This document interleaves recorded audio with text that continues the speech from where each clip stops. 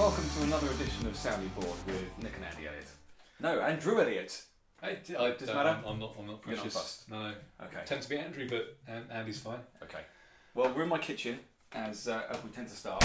Yes, making a cup of tea. Yeah, we only fuel these podcasts with tea.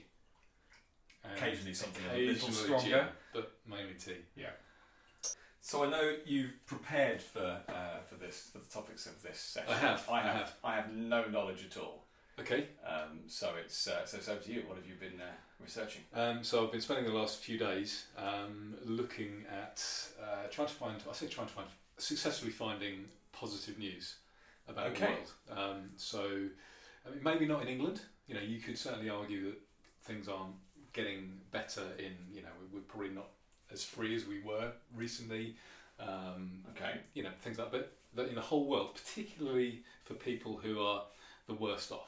You know, the poorest, African countries, third world countries, trying to find good news. And the reason it's evidence of progress. Evidence of progress. Yeah. Yes, exactly. And the reason it's taken so long, and it's taken me a while, is because there's so much of it. So I've had to filter through, and there are so many good stories. Okay. About poverty, about disease, about And what's your time frame? You're looking at stuff that's very current. I'm looking at stuff that's within probably the last year, 18 months. Because a lot of these figures they only do maybe once a year. So yes, that's why I asked. The most recent figures I've got are for 2017, some are for 2016. But I'm looking at comparing the last year and a half, couple of years, with maybe 15, 20 years ago. And so these are articles, but based on surveys of so research. Exactly. So a lot of them come from proper research places, which I'll go into. And I've looked at the figures. I haven't just read articles. Are you talking about organisations with acronyms that people don't understand, or what Michael Gove might not want? Oh, bear with us, please, listener. Obviously, we didn't want to trigger anyone else's echo, so that's why we may have stopped the recording. Tea is being poured.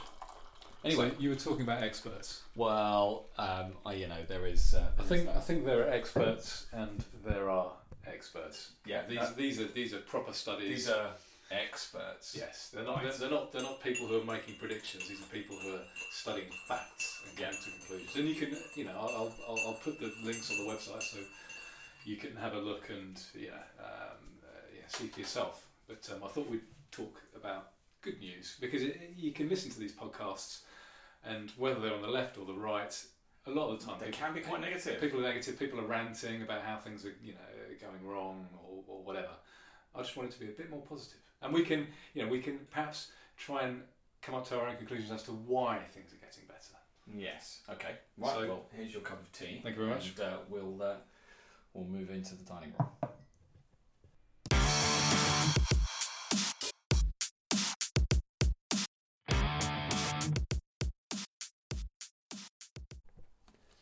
Welcome back. So we're here in the dining room now. Got our cups of tea.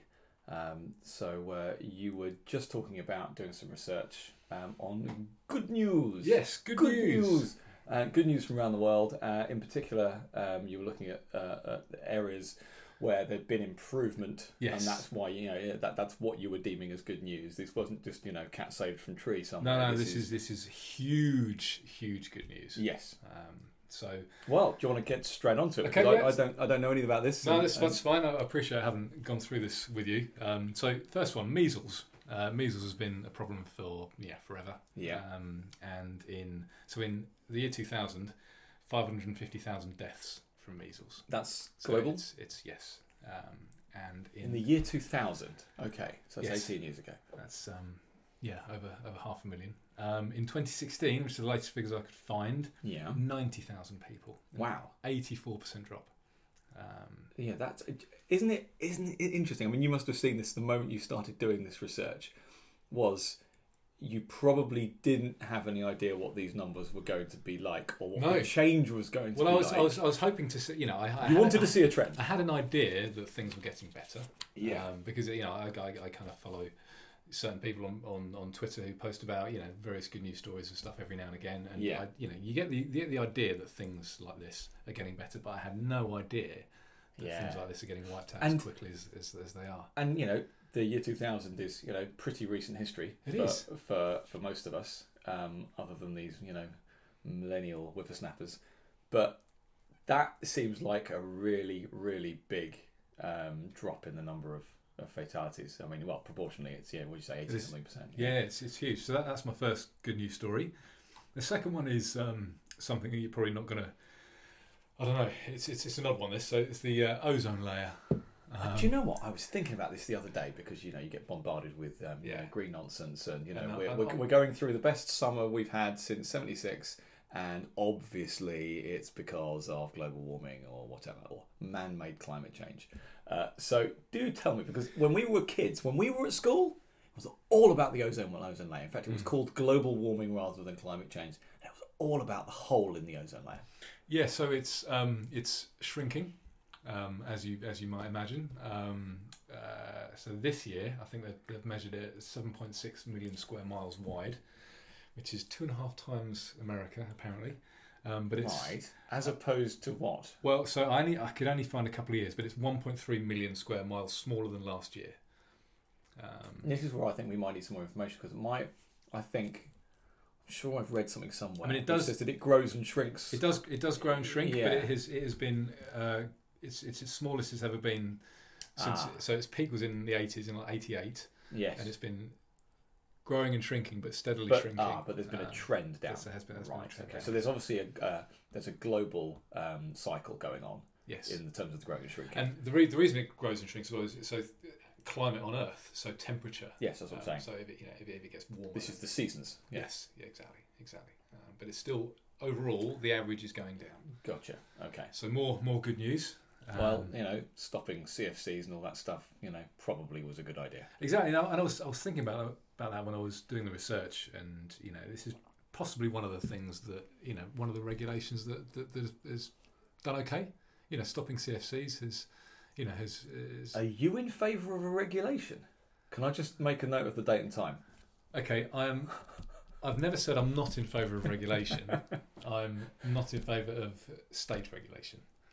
So just because this is the one time the state has got it right doesn't mean that I think the state should do it. The same way that ministers occasionally produce good laws. Does that mean that I think all laws should only be proposed by these 650 individuals? I don't think so. So it's the whole kind of stopped clock. It's right twice a day. But this is a good thing. This is the big one. Okay, this is the big one. World poverty. So it's we haven't alleviated it. It's not all. It's not. This is perfect. Job done. We need to stop. Of course. But the trend is amazing. And this bearing in mind that obviously the population of the world is growing at a fairly substantial rate.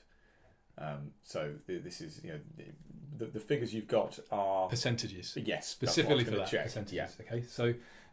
So currently the figures are for people making. And this is extremely low. So I was going to say I need to know what the measures. This is proper poverty. This is not relative poverty. No. This is people making less than $1.90 a day.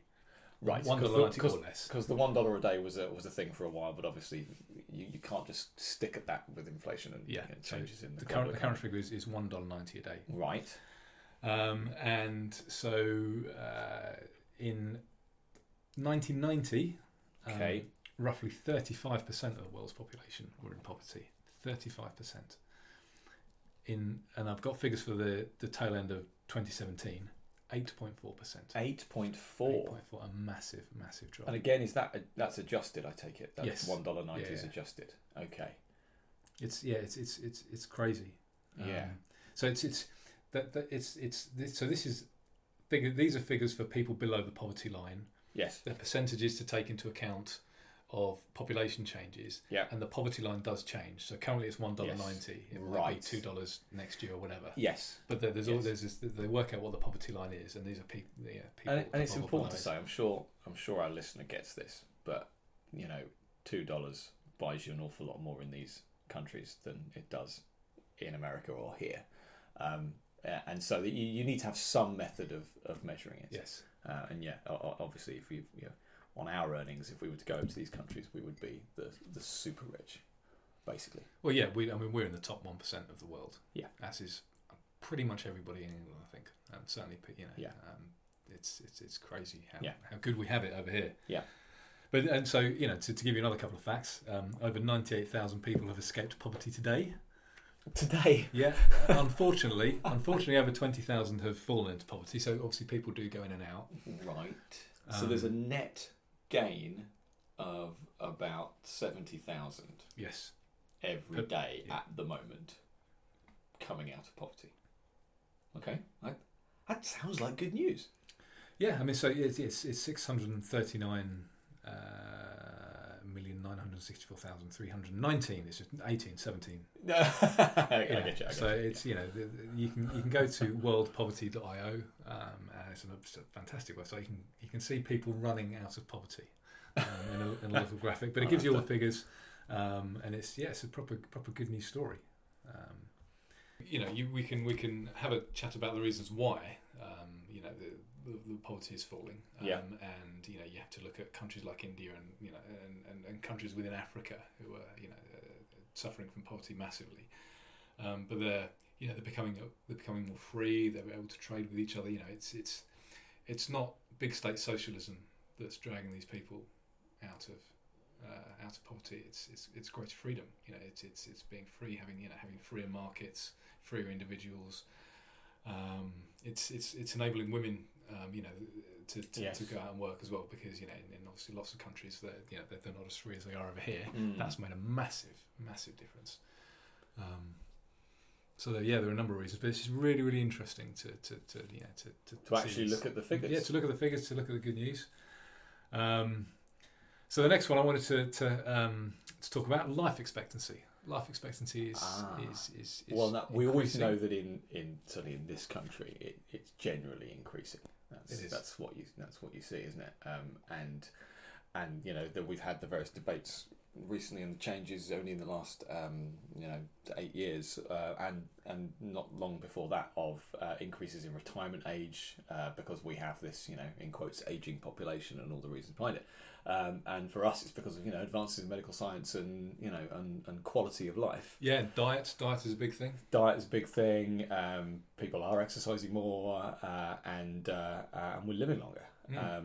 But I take it you've got some global figures, or you've got figures for particular regions, or again the poverty. The interesting one to me was what the highest was going to be. Okay. So you've got some kind of world rankings. I've got some predictions as well. Right. Okay. So that the first people to reach, they think to reach an average age of 90, are going to be South Korean women in 2030. South Korean women by 2030. Overtaking Japan, who have traditionally been I know Japan have always been very high. Yes. But France are going to overtake them as well by 2030. Oh, interesting. So and again, is that it does tend to be women that live longer, and so it's women who live longer everywhere. Yes, okay. So when we talk about France, it's French women again. Yeah, it's French women. So South Korean women are going to exceed 90 by 2030, and the men are going to reach about 84, I think. So there's a reasonable difference. France, it will be, I think, 88 for the women and 82 for the men. Japan will be 87, I think, for the women and 84, it looks like. I'm just looking at a chart for the men. We are going to hit women 85 and men 83. The gap is so much closer. The gap is the smallest in the UK, or the difference. Right. The delta is the smallest than in all these countries. And that, again, you're quoting by 2030. Yes. Predictions. Yeah. Predictions. This is the Imperial College London and the World Health Organization have come up with this. Okay. So the next story, I don't know too much about this, but it intrigued me, so I wanted to just to tell you about it. So researchers from CAS, the Chinese Academy of Sciences, have identified a new fungus called Aspergillus tubigensis, isolated by a research team in the Kunming Institute of Botany, and this fungus can eat through plastic, specifically polyurethane. Right. And they think that in time, potentially, this could help us with our plastic issues. Yes. We don't have to recycle it. We don't have to, ship it off to China or whatever. Well, not that we can do that anymore, but we don't have to bury it in the ground. And I love this. I love the idea, and obviously science and nature are quite closely linked, and an awful lot of science is the application of something in nature at scale, and encouraging a particular trait.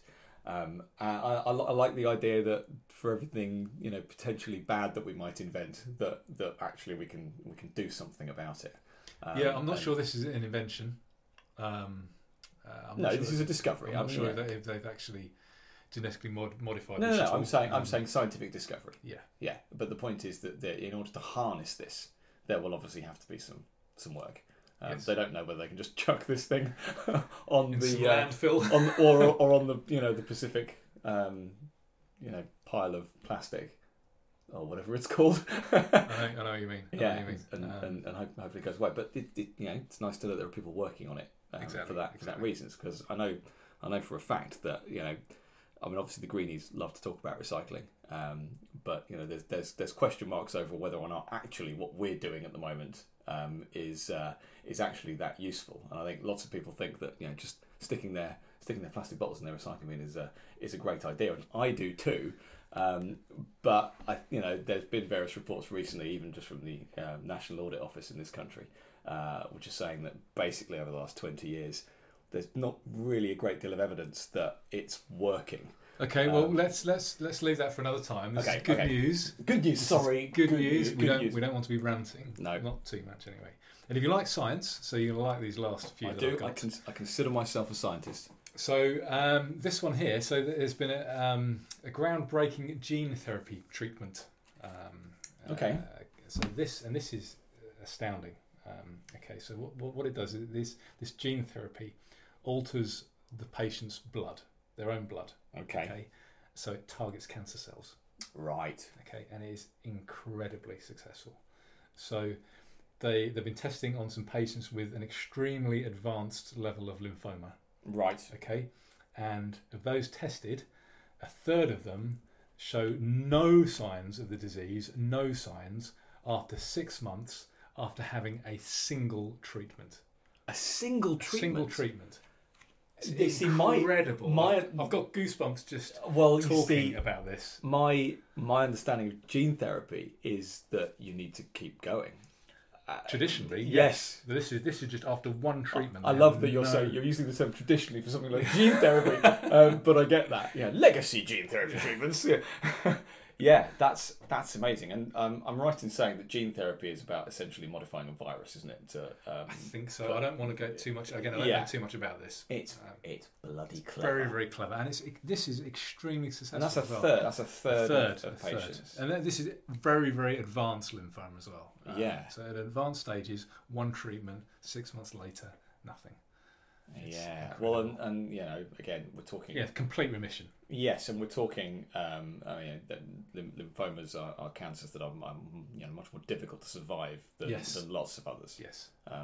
This isn't just targeting the more well-known ones that are more survivable nowadays. No, this is serious stuff. Yeah, but it's amazing.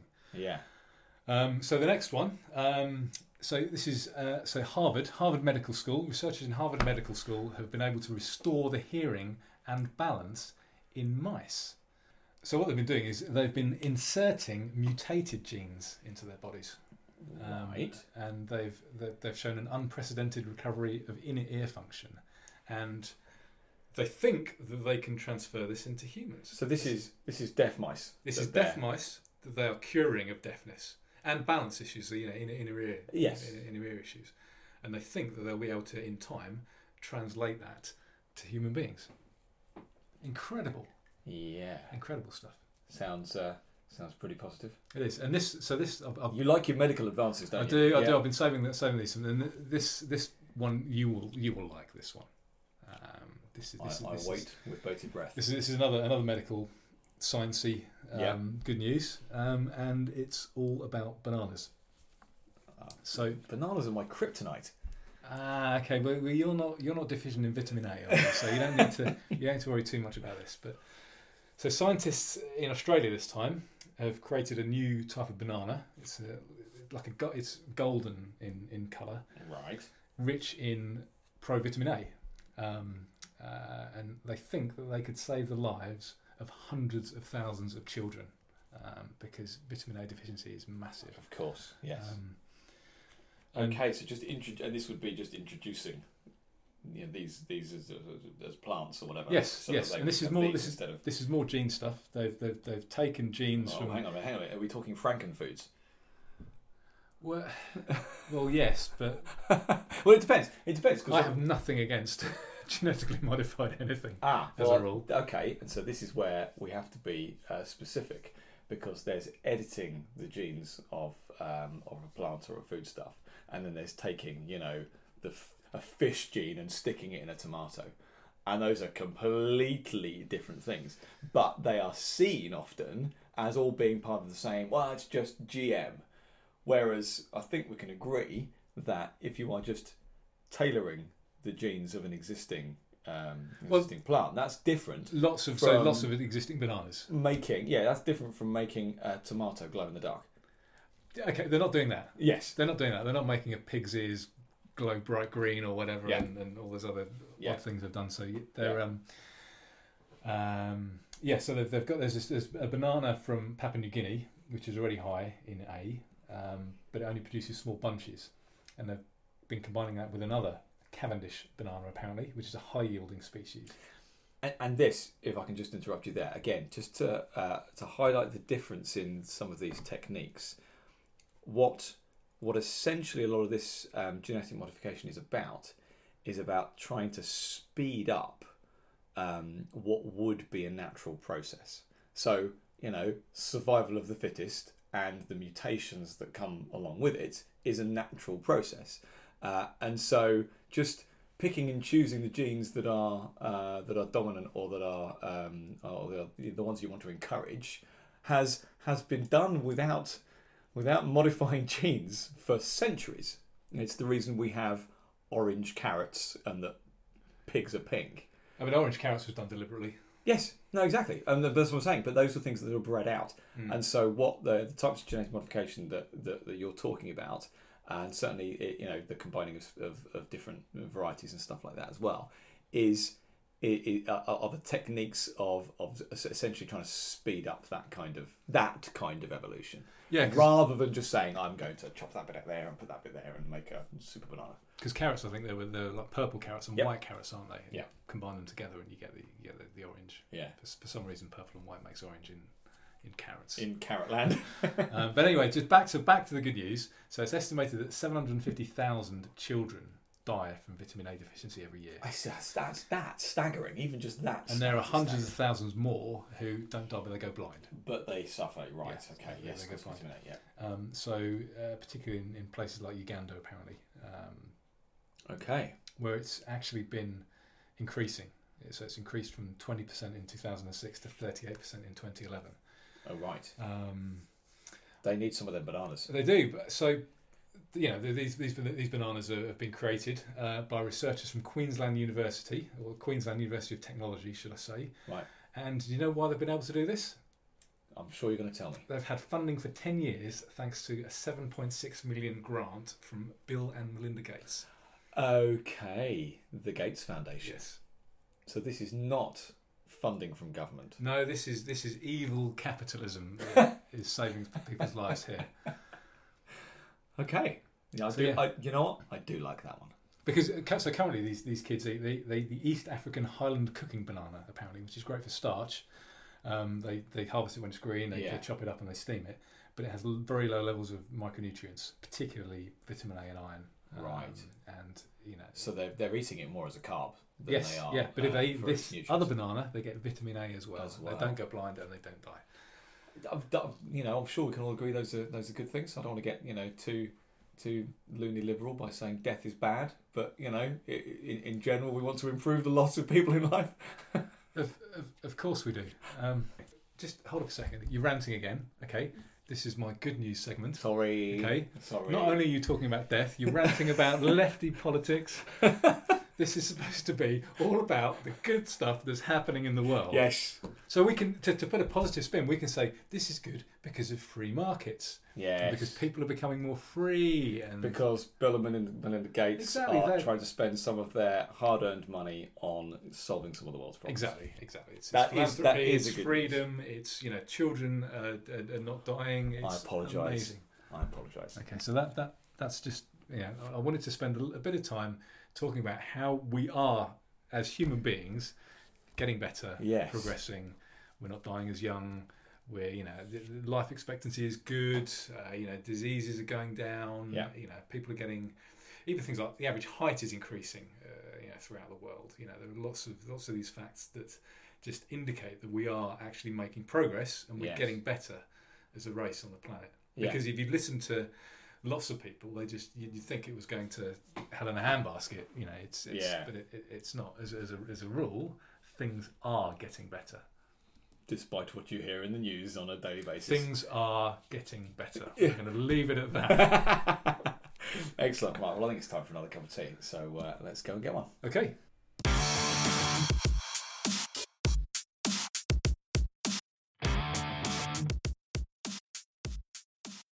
Okay, so welcome back. We are in Nick's kitchen again, making another cup of tea to fuel us for the next segment. Yep. So this is another one that I've just landed on you without really telling you anything about it at all. And there's a specific reason for that. So I wanted to talk about free speech. Yes. Now it would be very, very easy for us to rant about free speech, but I wanted to talk a bit more positively about it, keeping the positive theme of this episode. Yep. So I wanted to talk positively about why I think free speech is good. And one of the reasons is it's how your opinions get better. So I'm going to give you some opinions on free speech, and then you can let me know if I'm right or wrong or what your opinions are. Okay. And this is how, as human beings, we interact with each other. We negotiate with each other. If I have a discussion with you about something, I might be.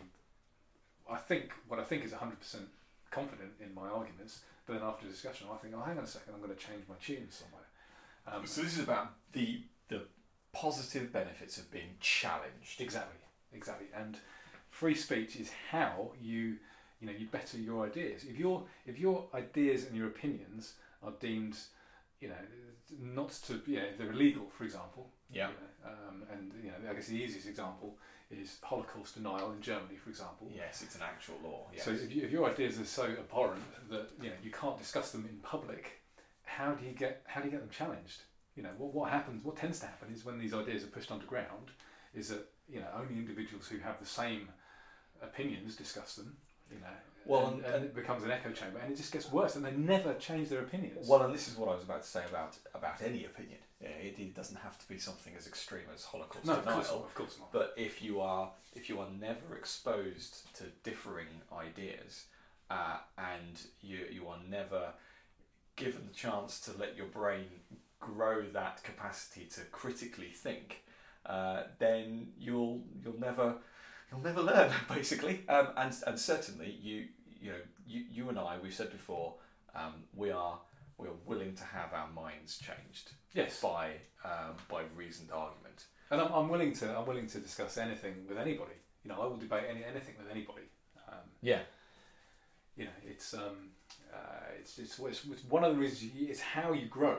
It's how your opinions and your arguments get better. And it might just strengthen your current views. Well, that's another thing. So yes. I might be debating with you, yeah. who we've got some experience of this. Almost 40 years of argument of arguing with each other. So if I want to challenge my own ideas, I'm not just going to pick someone to debate with who I know I can destroy. Yes. I want to have my ideas actually properly challenged. Yes, and this is the same. Again, it's the same principle of playing sport, isn't it? You don't play with someone who's not as good as you. You want to play with someone who's better, so you can improve. Exactly. So and this is all about free speech, and there are, unfortunately, it appears at the moment that lots of people don't see the benefits of this at all. So there's lots of universities will no platform people, for example, and the result of that is that people only get to see one side of the argument. And it's often not just extreme ideas that are being platformed. You know, there are conservative speakers, libertarians, these types of people. Even lots of comedians aren't allowed to tell jokes that might offend people. Yeah, there are lots of comedians. Oh, I see. This is just the offence police. Exactly. Yeah. Lots of comedians don't even bother going to universities anymore to do their shows, right? Because it's just not worth it. So you know, the opposite to that obviously is freedom of speech and the ability to discuss your ideas and have your ideas challenged. Okay. And, well, here's your cup of tea. So I think that's been a pretty good kind of starting point. So you're gonna tell me some bit more specific about what you believe to be free speech. Well, you think I might challenge you on, or no? I think you'll agree with me. But I was just let's just create our own little echo chamber and record it for everyone. Well, I was going to give you an example first. Okay. Of why freedom of speech is a good thing. So I'm sure you remember a few years ago. Do you remember the BNP? I do. Good old Nick Griffin. Nick Griffin. Okay. He's recently just endorsed Jeremy Corbyn. Has he really? He has. But yeah. So okay, I'm going to meander for a second. Yeah. He's always been a left-wing politician. Nick Griffin. Nick Griffin. Right. If you looked at the BNP's manifestos and stuff, right. Yeah. They're to the left of Labour on nationalisation and these things. Right. So the idea that they're a far right party is utter rubbish. Yeah. They're extreme left plus racism. Plus racism. Yeah. Yeah. So well, and we won't go into the current state of the Labour Party. We won't. So Nick Griffin was, he was the head of the BNP. They had a few percentage points in the vote share, didn't they? They were growing for a number of years. Yeah. And they got to the point where he was invited onto Question Time, and there was uproar about it. So saying you should not give that man a platform. I remember this well. Shouldn't give him the oxygen of publicity. You should bury the stuff. You should, people shouldn't be allowed to talk about this on national television. Certainly not on the BBC. Yes. But to give them their due, yes, the BBC said no. They've reached they're a proper political party. Yeah. No matter what their views, they've reached a certain percentage. We're going to get Nick Griffin on. Yeah. What happened? He came on. He made himself look like an absolute idiot, and the BNP evaporated. Yes. It evaporated almost overnight. Yeah. And this is, people made him look stupid. He had stupid ideas. He was made to look stupid. Yeah. And that's another positive thing about free speech. And if they'd have no platformed him, he'd have probably been held up as some kind of a martyr by the BNP. He'd have got other publicity elsewhere. It was just a bad idea. But actually giving him the opportunity to make himself look like an idiot, put these people up against decent people who can challenge their views. Personally, I didn't think that he did this all on his own. I don't think that the people that they put up against him on that edition of Question Time did a particularly fantastic job. No, they didn't. And this was Jack Straw like an idiot. and Saida Varsi are the only two I can remember who were on there, from Labour and Conservative, respectively. And you can see why he's sticking Saida Varsi up there. Being the first, I think she's the first shadow cabinet member to be a Muslim, I think, at the time, or something like that. But yeah, I think he dug his own grave on national television. Absolutely.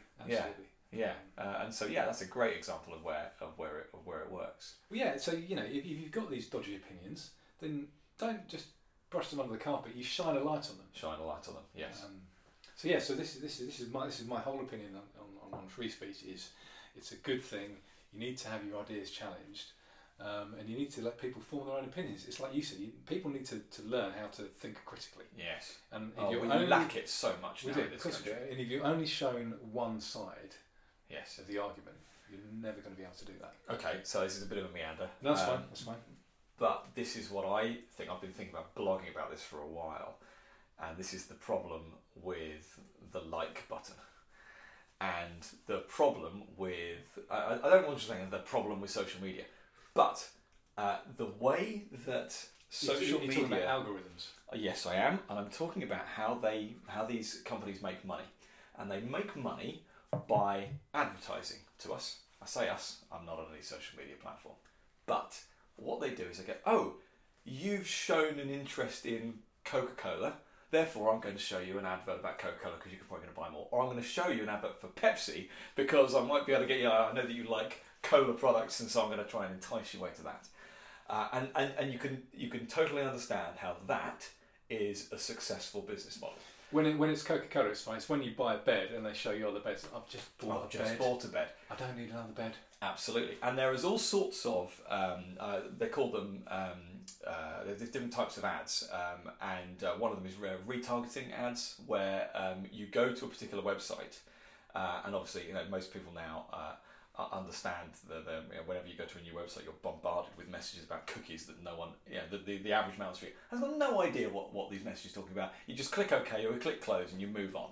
But essentially, there is a small tracking cookie that's gone, right, I know you've gone to this website, I know you've visited me, and so as long as your browser session doesn't particularly change in some way and you're doing it from the same computer or on the same internet connection or whatever, I know that if you go to one of the websites that I advertise on, I'm going to be able to show you something that's relevant to you.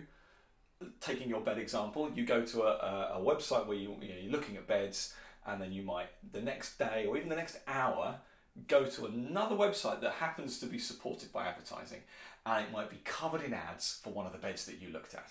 And also, so bringing it back to social media like Facebook, so if you go to a website with a like button on it, and you're still logged in behind the scenes on Facebook, Facebook knows where you've been. Yes, but the point I want to ultimately make is I'm saying that's a good business model. That works. And actually, if you've been going to the Dell website and looking at laptops and looking at some specific ones, if Dell then advertises you those specific laptops a bit more in another browsing session you're having, you're more likely to buy it, because it's reminding you, you did come and have a look at this. Do you want to have a look at it again? Do you want to buy it? And that's a good thing. And that works. Generally speaking, that works for the consumer. And people are getting used to that form of advertising now as being something that is useful to them because it's based on their past shopping habits. Yes, there are some little glitches at the moment, like, for example, not knowing whether you have made a purchase at another place. So you've bought a bed, I don't need to be advertised beds anymore. But in general, on the whole, it works. The problem with the algorithms on the social side of things is that the more you express a liking of the things that certain people say, the more it will give you more of those things. And so you create your own personal echo chamber within these social media platforms. And that is completely taking aside any possible evaluation of whether or not these platforms are particularly biased against the left or the right wing or particular groups of people or whatever. And we can argue about that.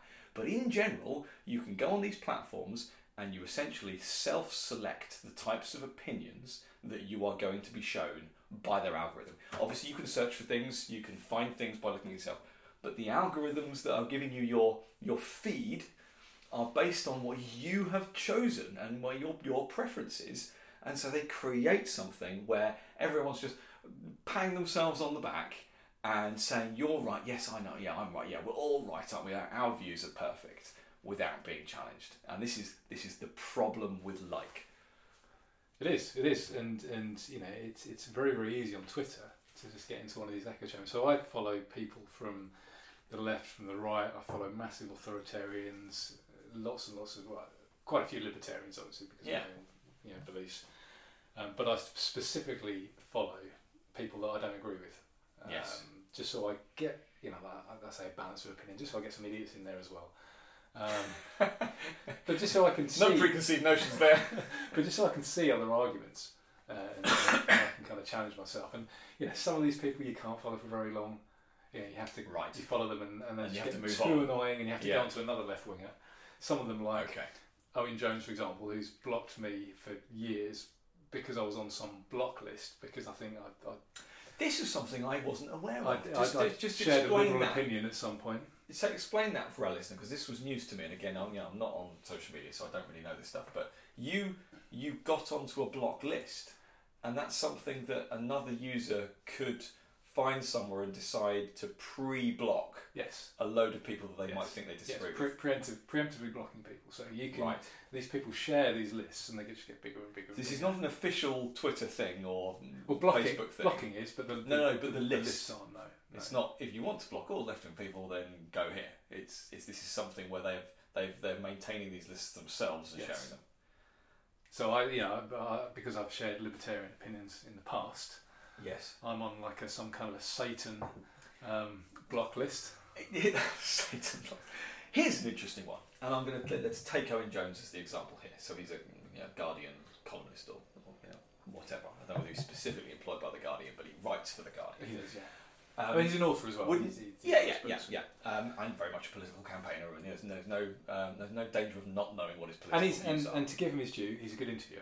Absolutely, absolutely, and he's right there with his opinions. He's a very good public speaker. Disagree with everything he says, but he's like. Wouldn't you think that he should be trying to target the people that disagree with him in order to change their minds? Well, I would. I certainly would. I would want. If I was in the public light, and I was like some kind of blue-chipped liberal Twitter user with hundreds of thousands of followers like he is. Yeah.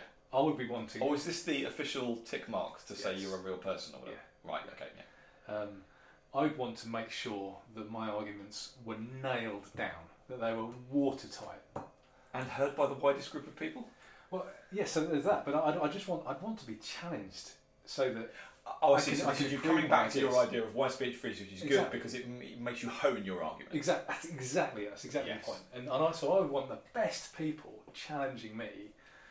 And trying to even just playing devil's advocate. Oh, have you thought about this? That's a rubbish idea. What about this? I want my ideas challenged so that I get better at distributing these ideas. Yes. So that's why I like free speech. But I just find it interesting that people like him don't. No, he's the complete opposite. He's probably blocked tens of thousands of people. I think. Right. Certainly, some of these lists are tens of thousands large. So whenever people quote Owen Jones on Twitter now. They don't quote tweet him because they know that nobody else can see him, so they have to take a screenshot of his tweets, and also because he tends to delete them as well. So he'll post something ridiculous, he'll get abuse or whatever, and people say no, don't be so ridiculous, and they'll delete it. Like his articles on Venezuela when Venezuela was the best thing on earth a few years ago. Hugo Chavez has shown the way. Yeah.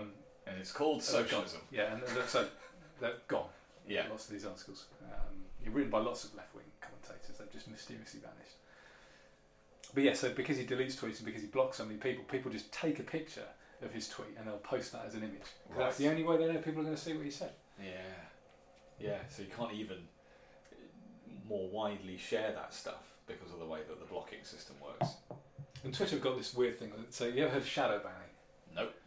So there's this idea that Twitter, if they don't like your content, kind of behind the scenes muting you. Right, and so this is an algorithmic thing. It is. Yes, and so this was to make your tweets less prominent in some way. Yeah, and in some cases, less prominent means not shown at all. Right. So Jack Dorsey, the guy who owns, he's the CEO of Twitter. Yeah. He put out some statement a few days ago saying that no, we don't shadow ban. We never shadow ban. You can always see the tweets of the people you follow. Sometimes you may have to work a little bit harder and go directly to their page to see them, but we don't shadow ban. Hang on a second. That is exactly what shadow banning is. So he's just changed his own definition. Right. And this gets better or worse depending on which way you're looking at it. Twitter just appointed a woman to head up this kind of new area, and she's a raging lefty. Right. Who massively against free speech and just completely the wrong person to do it. Right. It's interesting, isn't it? There are an awful lot of Facebook adverts, and by Facebook adverts I don't mean adverts on Facebook. I don't know whether you've seen them even just walking around town or in magazines and things. Full page ads, with light blue writing or whatever, saying that your data is important and we're getting more secure and all this kind of stuff. From Facebook, all they are is just some words, very, very, very clear, bold adverts, including on the kind of the big digital advertising boards now that you get in shopping centres and whatever. They're advertising on those as well, and all about how Facebook are the good guys. And one of them I saw the other day in town was about hiring loads more people, reviewers, and fake news is not our friend, and stuff like this. That just puts me off them. I don't go on Facebook anyway, but it just puts me off them.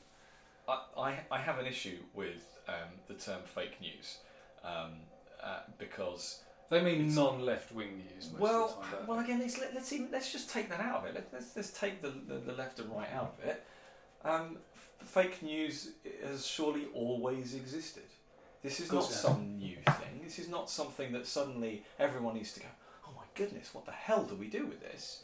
This is surely just misinformation or opinion or whatever else. Has everyone just suddenly woken up to the idea that you might be able to post something that's not true on the internet? The internet's been around for a bit longer than that. Okay, but just to kind of put a counter argument here, just to play devil's advocate. Yeah. I think it's getting worse.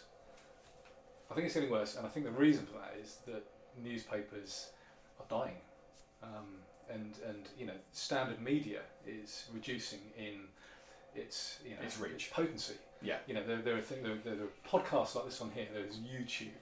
There's Twitter. There's Facebook. People can get their news out there to everybody, and it can go viral. And you can have your own blog, and you can have lots of people. You can have a podcast or a vlog on YouTube. And so the point is that actually, more than ever, people do need to be able to critically think. Yeah, but also these, the traditional media, they're getting more and more, for want of a better term, clickbaity.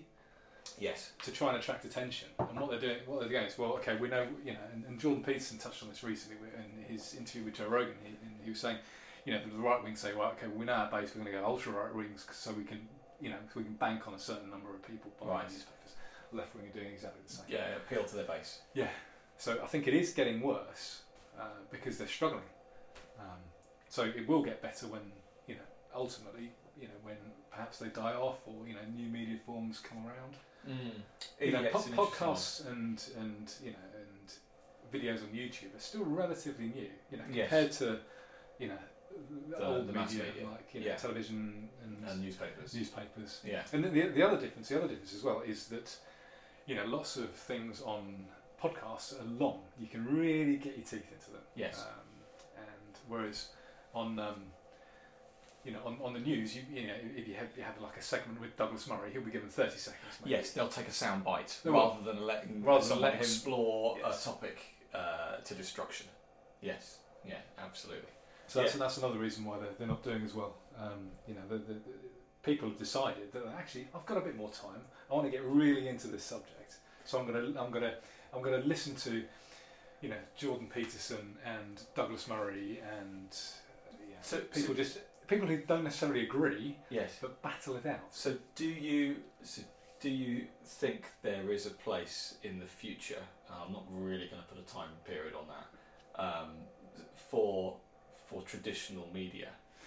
I do, and I suppose the point being is, with free speech comes fake news. There's one example, and obviously what one person calls fake news is what one person calls opinion or misinformation or whatever. And so if more free speech means more fake news, does that mean that you are more likely to turn to a reliable source of information and from a traditional media outlet? Do you think there might be a turning point in the tides of these traditional outlets, or do you think it's going to be new outlets that come out that find a different model of a different economic model? So if you look at the people who are very, very, I won't say the most successful, but people who are very, very successful at the moment, people like Dave Rubin, like Joe Rogan, who get kind of guests onto these long podcasts, they can kind of discuss ideas. People, the intellectual dark web.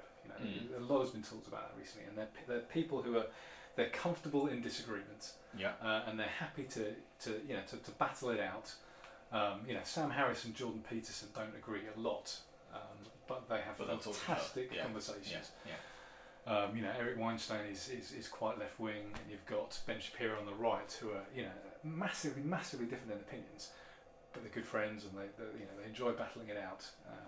So I think people are going to turn to that kind of thing, where they can know they're going to get two opposing opinions. They can spend an hour or two listening to it, and they can form their own opinion at the end of it. But just going back to your question about traditional print, print and other media, So some people are getting it right. So the Spectator, for example, since they've had their offer of online and for an extra couple of pounds you get the you get the print version as well, which I know I do. Yeah. I don't agree with a lot in the Spectator, but it's always entertaining. Yes. It's always some the jokes. I actually listened to the podcasts are good as well. There was an anniversary podcast, wasn't there? I can't remember what the specific anniversary was, but the editor went over a lot of the pivotal points where they were either not doing well, and the things they've been doing more recently to make sure that they have actually been making a profit and they've actually been. So the print ones will be going up. Yes, exactly. The print ones will be going up. So they've managed to. They've found a model that says, we know that you like to look at stuff online.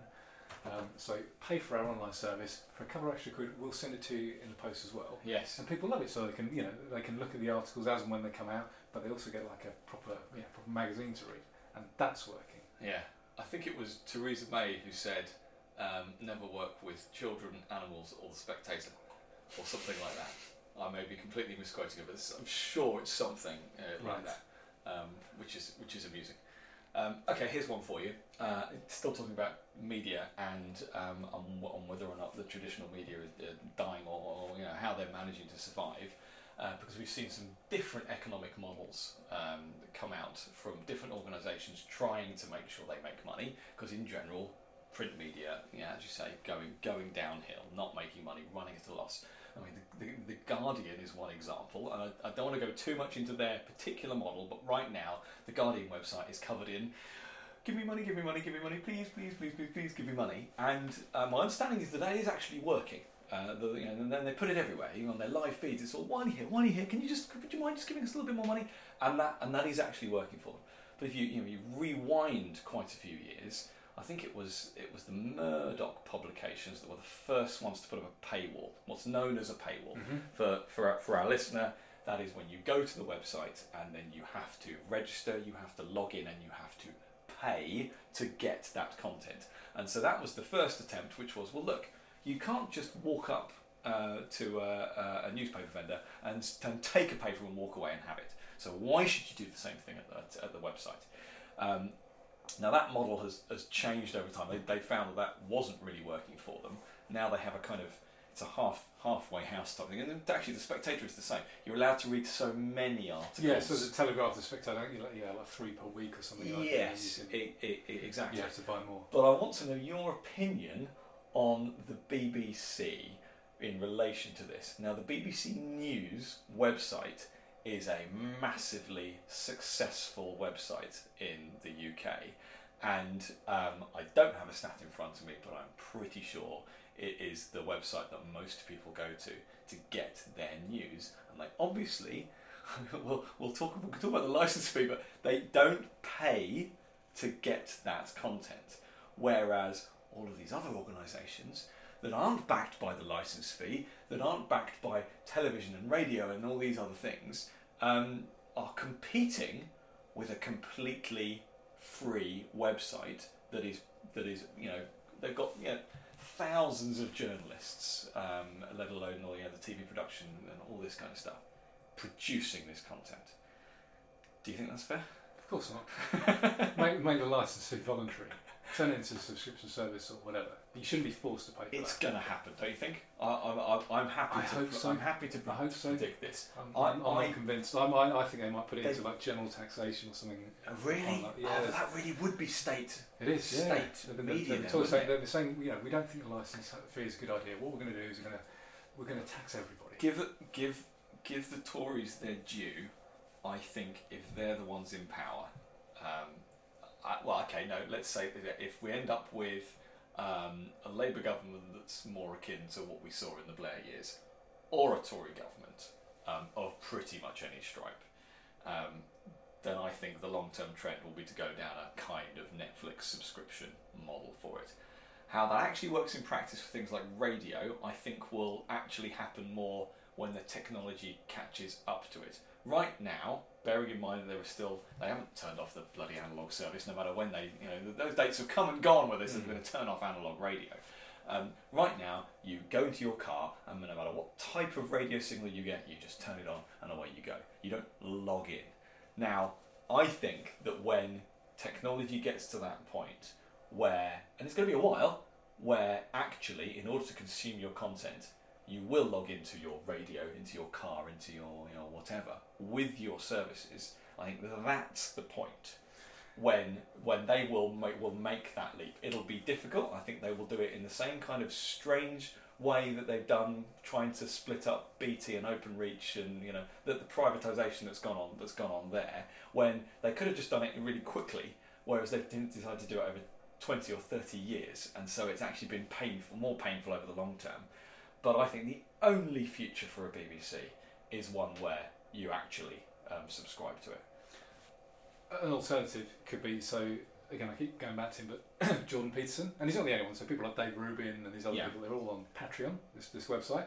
Right. And what you do is you go and you pledge a certain amount per month, and you get different rewards. So like if you spend $5 a month or $10 a month, you might get to see like an exclusive YouTube video of him first, and the opportunity to ask him questions, that kind of stuff.